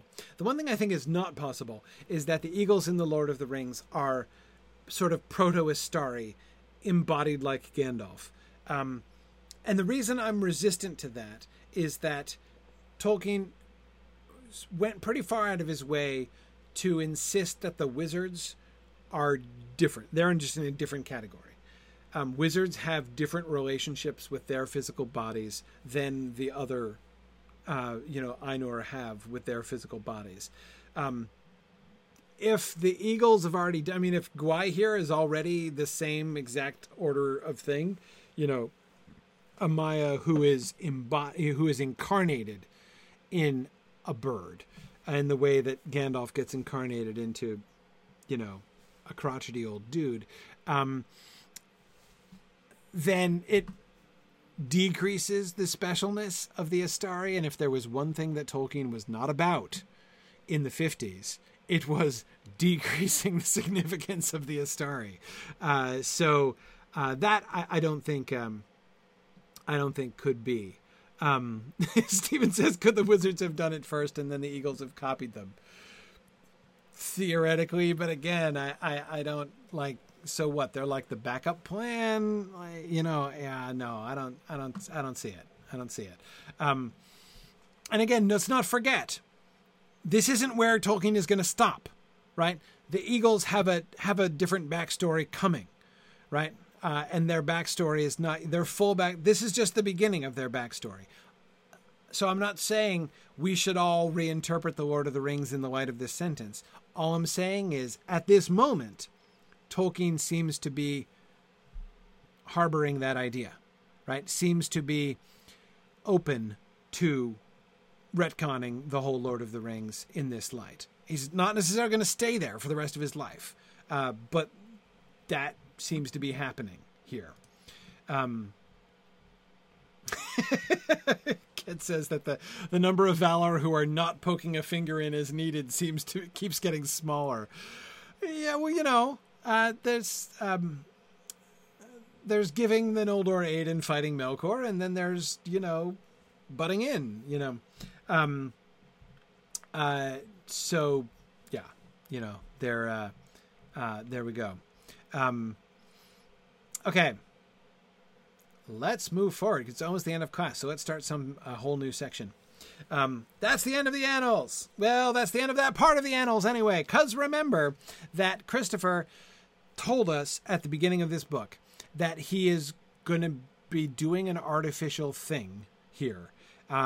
Remember that there is the chronological divide. So Tolkien comes back to the Silmarillion material in the early 50s, like in 1951. Right?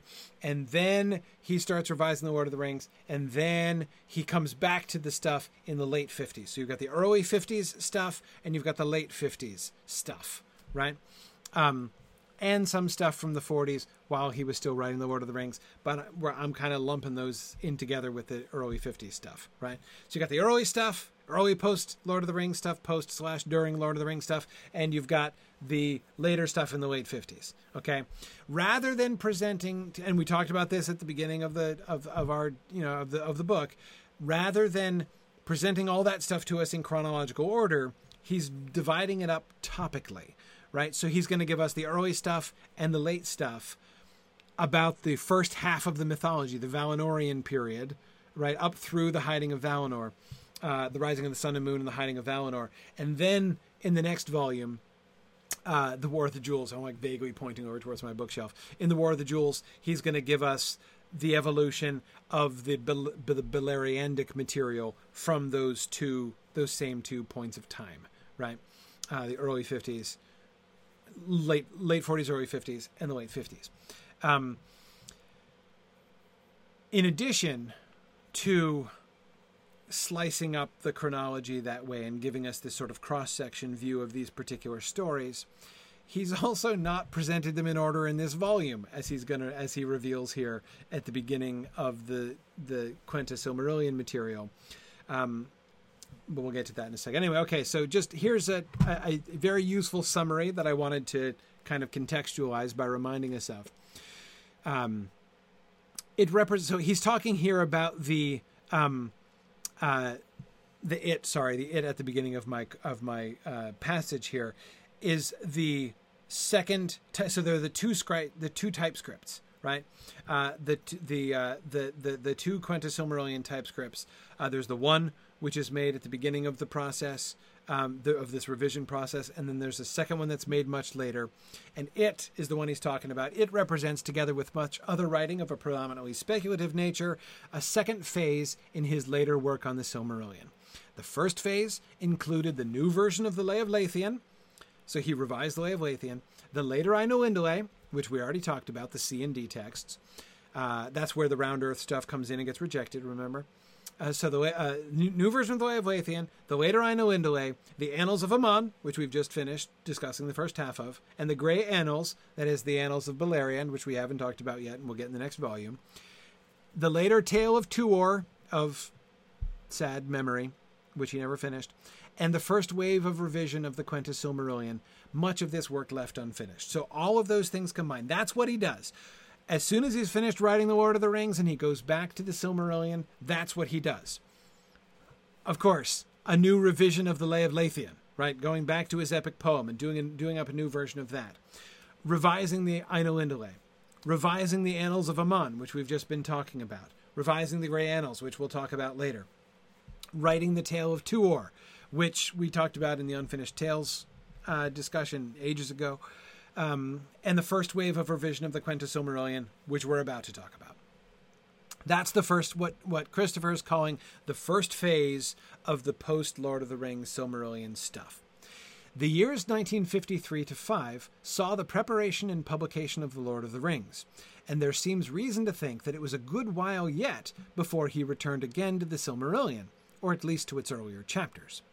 In these substantially rewritten chapters of the second phase, he was moving strongly into a new conception of the work, a new and much fuller mode of narrative, envisaging, as it appears, a thoroughgoing re-expansion from the still fairly condensed form, despite a good deal of enlargement in the 1951 revision, that went back through the Quenta Silmarillion and Quenta to the sketch of the mythology of 1926, which had made a brief summary from the amplitude of the Book of Lost Tales. So this is Christopher acknowledging what we've been observing all the way through, right? That Tolkien has begun to move away from the plot summary mode that he developed from the first sketch of the mythology through the Quenta and Uldarinwa, through the 1937 Quenta Silmarillion, that genre, that plot summary genre that he had been developing and seemed to be thriving in through the 1937 Quenta. We've just been looking in the annals about how he's already leaving that. He's certainly left the annals mode behind, and he's going into even more depth in these narratives and stories than he was during the Silmarillion writing, the early Quenta Silmarillion writing, right? So Christopher doesn't tell us what the plan was. He seems to confirm, if anything, that Tolkien didn't have a plan, right? He says, but this new conception of the work that Christopher is pointing to is just what we've been seeing, right? It's just what we've been observing as we've been going through. And it certainly seems to make sense that he would take a more heroic romance approach rather than chronicle summary approach to the Silmarillion in the post-Lord of the Rings world. That hardly seems shocking. Okay, so thank you, Christopher, for that overview. That's very helpful. Note on textual sequence, and this throws me every time. This chapter, so here, this is where he's talking, Christopher is doing his commentary on chapter 1 of the revised Quenta, that material which is going to become the Vala Quenta in the published Silmarillion. This chapter underwent little change from the text of the Quenta Silmarillion, that is the 1937 version, apart from the greatly expanded opening, in which most of the new material derives from the later Ainulindale. That the much fuller story in the Annals of Aman was written after the revision of the Silmarillion chapter can be seen from various points. Thus, the old story that Melkor only began the delving of Utumno after the fall of the Lamps is still present, and he goes on to list a couple other things which show that the version of the story that we're reading in this first phase version of the Quenta, of the revised Quenta Silmarillion, predates the annals which we've already read and discussed. So, Although, again, I'm slightly tempted to grumble about that. I get it, because the second phase is much later, right? So, and since the second phase stuff is derived directly from this Quenta stuff, he wanted to put them back to back, and so he did the Annals first, even though the Annals technically come in between the two, right?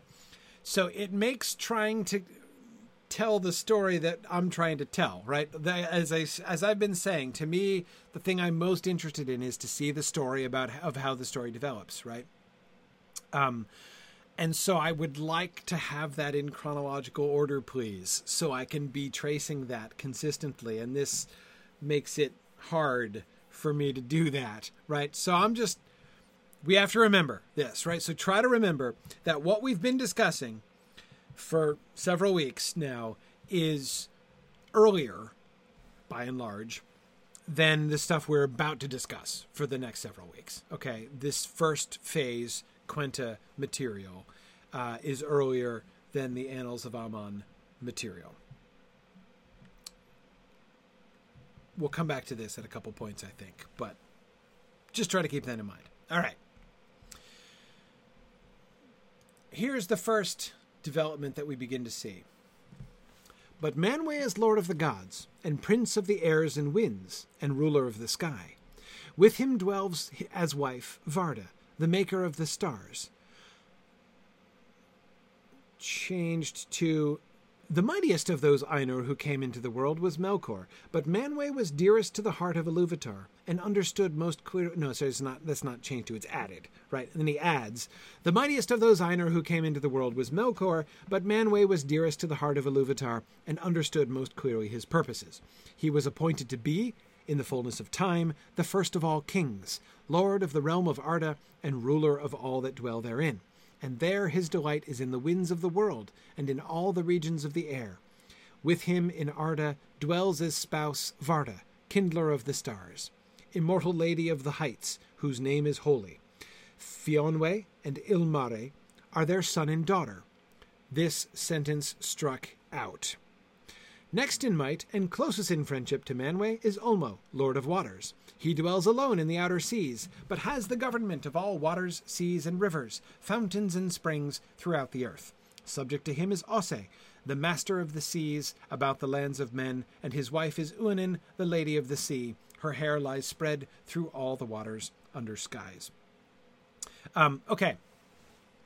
First of all, although on the one hand, like, trying to remember that we're now reading stuff which kind of predates most of the annals stuff that we were talking about before is a little bit confusing.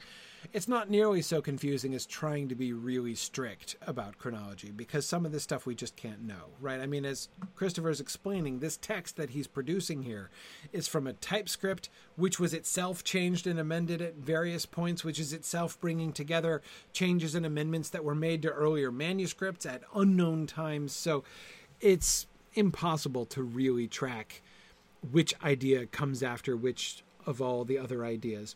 But there are some things here certainly that we can see which sound familiar to the state of the mythology that we saw in the annals.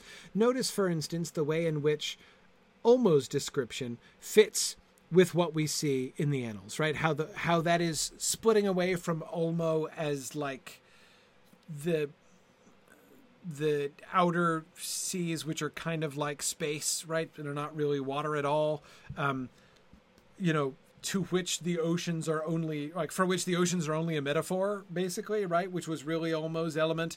And how Osse, who was the lord of the actual ocean that we call ocean, was still his underling, but one of the Valar, right? Remember in that earlier version of the annals? But we can see how the shift of Ulmo to be more focused, in a sense, on Middle-earth, right? More focused on the waters, and more sort of traditional sea god, right, than he was in the earlier versions.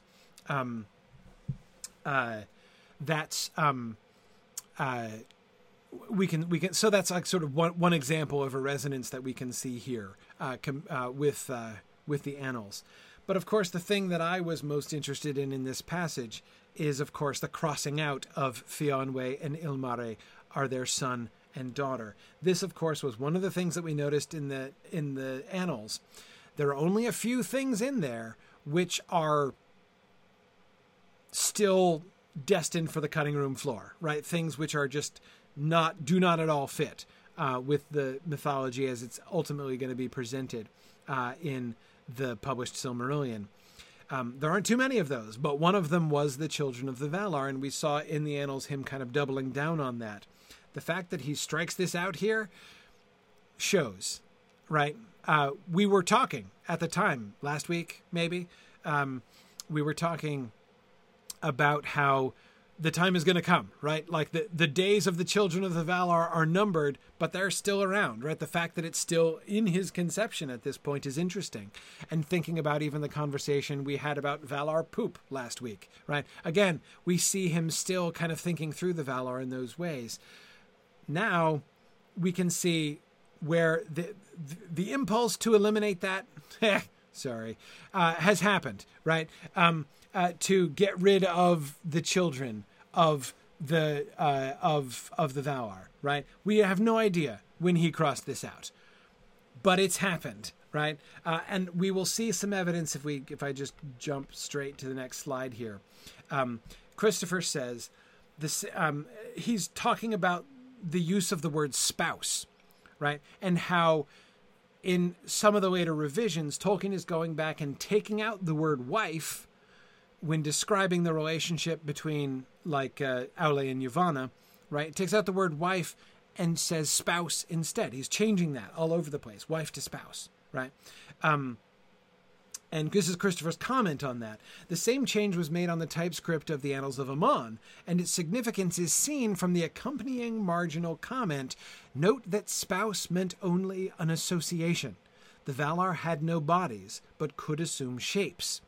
At this time, the passage in the Annals of Aman concerning the children of the Valar was removed, right? So it's clear that we don't know exactly where it lies in connection with the rest of the Quenta material here and stuff, but we can see that we're if we were wondering, right, we were kind of wondering together when are the children of the Valar going to go? Soon, right? Very, very soon. In fact, they're already being cut. That changing concept, we'll have to see what are the implications of that changing concept of the Valar, right? How does the story change as the Valar don't have kids anymore, right? As they're not, how is that fitting with what seemed like the opposite impulse when he was describing the irrigation of Valinor and giving us the explanation for how why they have seasons and things like that, right? That seemed to be an impulse which made them more corporeal. And now he's backing down from the corporeality by saying, yep, no, they don't actually marry and have children, right? They don't bear children to each other. It's more spiritual, right? The two of them have an association. There's this affinity between Yavanna and Aule, which is being metaphorically compared to marriage. But it's not, like, don't be picturing Aule and Yavanna's wedding night or something like that. Like, they don't have bodies. Exactly, Jennifer. Divine pairings, but not married couples. And again, now that change and the no kids thing, it's a very important change in the mythology. And I guess I'm going to be interested to see what kind of ripples we can see there. Okay. All right. We'll finish with this. Because we'll finish with our next case of retcon. With the Valar were other spirits, whose being also began before the world. These are the Maiar, of the same order as the great, but of less might and majesty. Among them, Eonwe, the herald of Manwe, and Ilmare, handmaid of Varda, were the chief, demoted from their positions as son and daughter, and now to herald and handmaid. Many others there are, who have no names among elves or men, for they appear seldom in forms visible. But great and fair was Melian, of the people of Yavanna, who, struck out on her behalf, tended once the gardens of Este, ere she came to Middle-earth.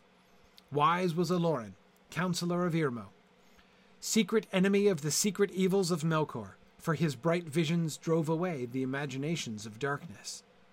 Of Melian much is later told, but of Aloran this tale does not speak. In later days, he dearly loved the children of Eru and took pity on their sorrows.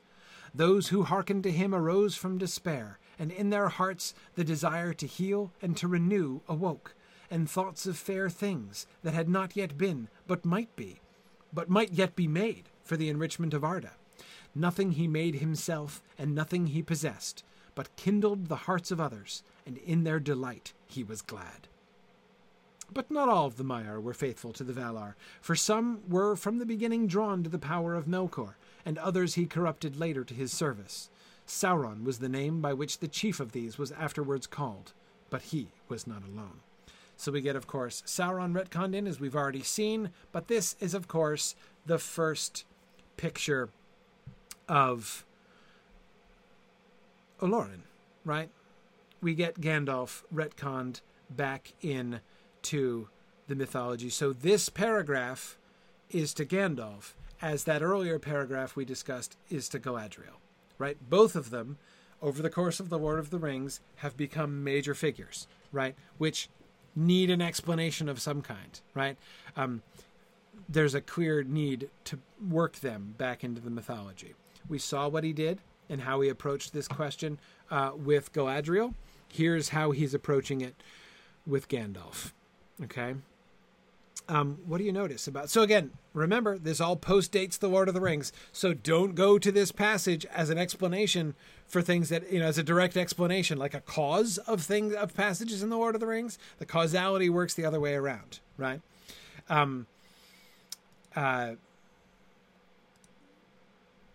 Yes, Bruce. Bruce says, so the name Olorin first came up in the Lord of the Rings. Yes. Olorin I was in the days of my youth in the West. Yes, when Faramir says that, that's the first time the name Olorin arises. He's not there having Faramir quote a pre-existing story. The story emerges, or rather the name emerges when Faramir says it, as is so often the case, especially with Faramir. Faramir can barely open his mouth without world building happening, right? Faramir is like the catalyst of world building, one of the chief catalysts of world building.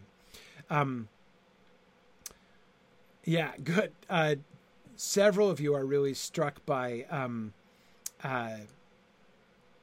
the line or the phrase, secret enemy of the secret evils of Melkor. Zach says it sounds like a tagline for a spy thriller movie. Secret enemy of the secret evil. Yeah, it kind of does. Yeah, exactly, Jennifer. In that way, Faramir is indirectly a prophet. Yeah, it just happens, right? Yeah.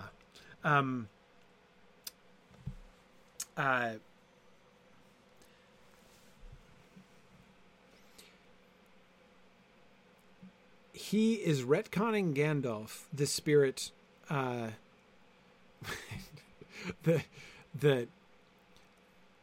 the artist subsequently known as Gandalf, so basically what Gandalf does, and especially how Gandalf operates in Middle-earth, turns out it is so Olorin, man, right? Like that's Olorin all through, right? Sorry, retcon. Let me not make that assumption. I keep tossing out that word. So that word that I'm using, retcon, retroactive consistency. It's not consistency, is it? What's the actual con stand for? I always get this wrong, actually, when I say with the continuity. Thank you. Yes. I always want it to be consistency because of Tolkien's phrase about the inconsistency of reality on fairy stories. Sorry. Continuity. Retroactive continuity. So when an author has an element in a story which is retroactively made to fit into something that it wasn't, such as, for instance, Voldemort's Horcruxes in Harry Potter.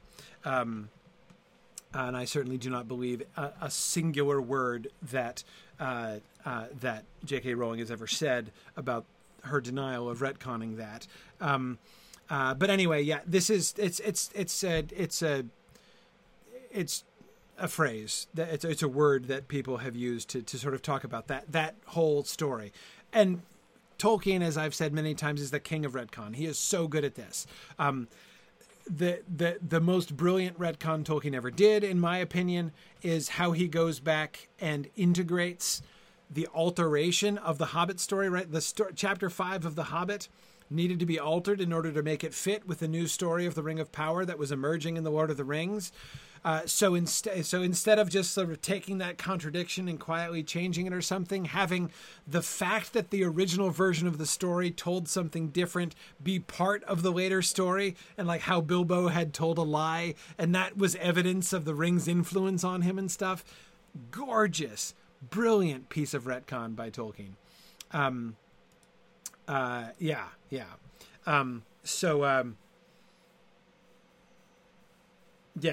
exactly. James says it was very frequent in comic books when like a new comic book writer would take over a series, right? And the later writer wants to do something different than something in the original plot, so they retcon it back and change it around. Yeah, exactly.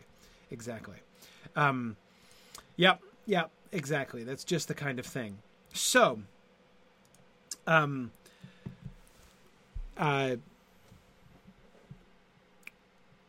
so the retcon version of Olorin here, right?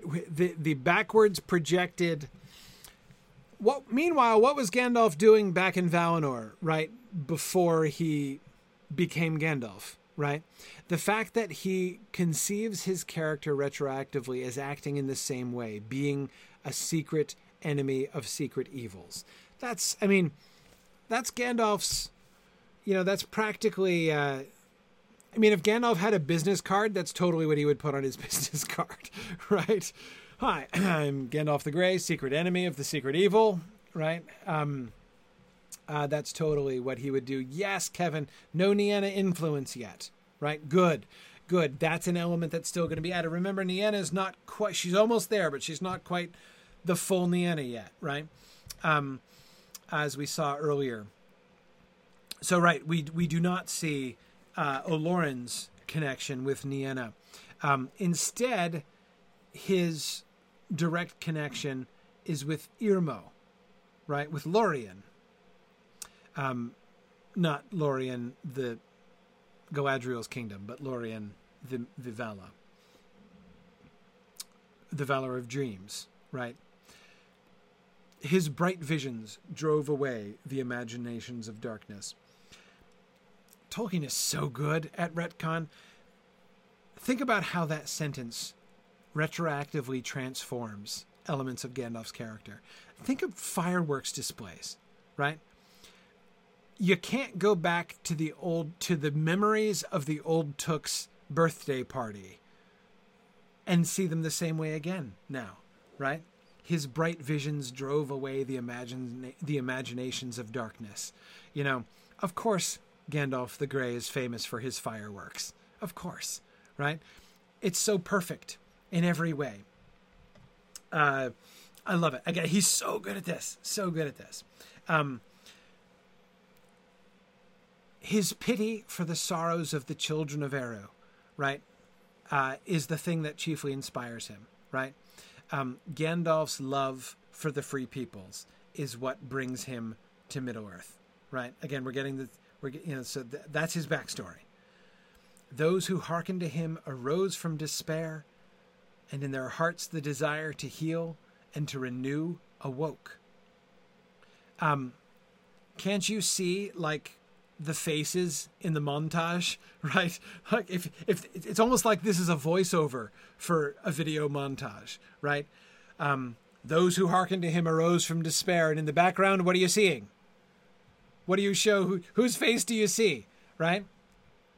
Theoden, absolutely, right? There's Theoden, right, standing up straight, right? As we get that, the next phrase, right? And in their hearts, the desire to heal and to renew awoke. Now, whose face do we get? Now, what do we show on screen? During that part of that, Aragorn, exactly, right? The renewer, right? The desire to heal, right? And we get Gandalf's long relationship with Aragorn, right? which in this sense culminates not in the Battle of Pelennor Field, but in the Houses of Healing, right? That's where you see the real Gandalfian, the real Olorinian influence on Aragorn, right? And thoughts of fair things that had not yet been, but might yet be made for the enrichment of Arda. Who are you going to show during that half of the voice, during that part of the voiceover? Sam? I could go with Sam. Personally, I was thinking of Bilbo, but I kind of like Sam. I think either one would work there, right? Yeah, you could even segue to Sam at the tail end of the desire to heal and to renew awakening, right? Absolutely. Anyway, I'm not like just trying to go all film on this. I'm just saying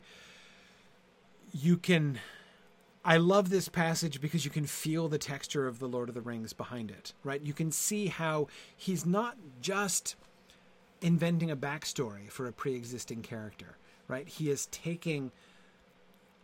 when he does this kind of thing, he doesn't just add a new chapter to the story that he already wrote. He does an overlay over that story, which gives it an entirely new dimension. And that is A-list retconning right there. Good, Jennifer, we could show Eowyn as well, right? Again, just notice this line of thought that we're having, this discussion that we're having right now. Think about how that sentence prompts us to go back and rethink all of the Lord of the Rings, right? How it invites us to ask the question, do we see some of these, but where do we, we see these kinds of patterns in people who are friends of Gandalf all over the place, right? Look at the difference between Faramir and Boromir. Look at Sam. Look at Aragorn. Look at Bilbo. Look at Eowyn. Absolutely. Eowyn, you can hardly exactly directly attribute that to Gandalf himself. But anyway, I mean, it's just really cool to see all of this stuff. James, you're absolutely right. James Liebeck says, as I've said before, he's such a careful reader of his own work. Absolutely. And that's what makes him so good at this. Not just that he remembers his own work really well, but he's a very thoughtful reader and interpreter of his own work as well. Just absolutely love that stuff. Nothing he made himself and nothing he possessed, but kindled the hearts of others, and in their delight he was glad. Doesn't say anything about his crankiness, but that might have been a manifestation, as a side effect of the incarnation thing. Crankiness might correlate with incarnation. Wouldn't surprise me a bit at all. Anyway, okay. You're right, Jennifer. Eowyn was influenced by Faramir, who was influenced by Gandalf. So very likely, right? We can see, doubtless it's contagious, right? Yeah, good. All right. Well, like I said, I'll stop there because it's getting late. We will continue with the Quenta. So this has been a discussion of the beginning part of the first phase of the Quenta, which, when I went back to the schedule, I was very surprised to find is right where we're supposed to be tonight. We're on schedule. How do we get on schedule? I mean, we're a little behind now, fortunately, or else I'd lose all my place. But I don't even know how that happened because I skipped a week. I had to cancel class 1 week. So I bumped class up a week, and yet we're still caught up already? I don't know. I feel like we've entered some kind of time warp that I don't understand. But anyway, there we are. And here's the other thing. We can have class next week. Originally, I'd scheduled no class for next week because I was going to be away next week. But I'm not going anywhere, turns out, next week. So I'm going to be around so we can have class next week. So we might get ahead of the schedule for the first time in Mythgard Academy history. But we'll see. So anyway, we will have class next week. We'll continue discussing the first phase here. My goal is to finish the first phase and start off on the second phase. I'm not so wild and crazy as to think that we're going to get too much further than the end of the first phase. But so if you just read to the end of the first phase of the revised Quenta, you'll probably be safe. But we may. I'm not going to say that we're not going to foray at all into the second phase. Who knows? But anyway, okay.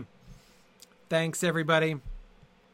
I look forward to our continued discussion. Good to get to see you guys again next week as it happens. So I'll see you guys next week. Bye now.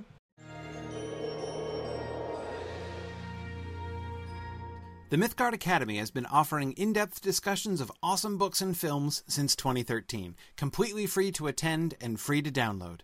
If you've enjoyed our discussions and would like to help them continue, please consider donating at signumuniversity.org/fund.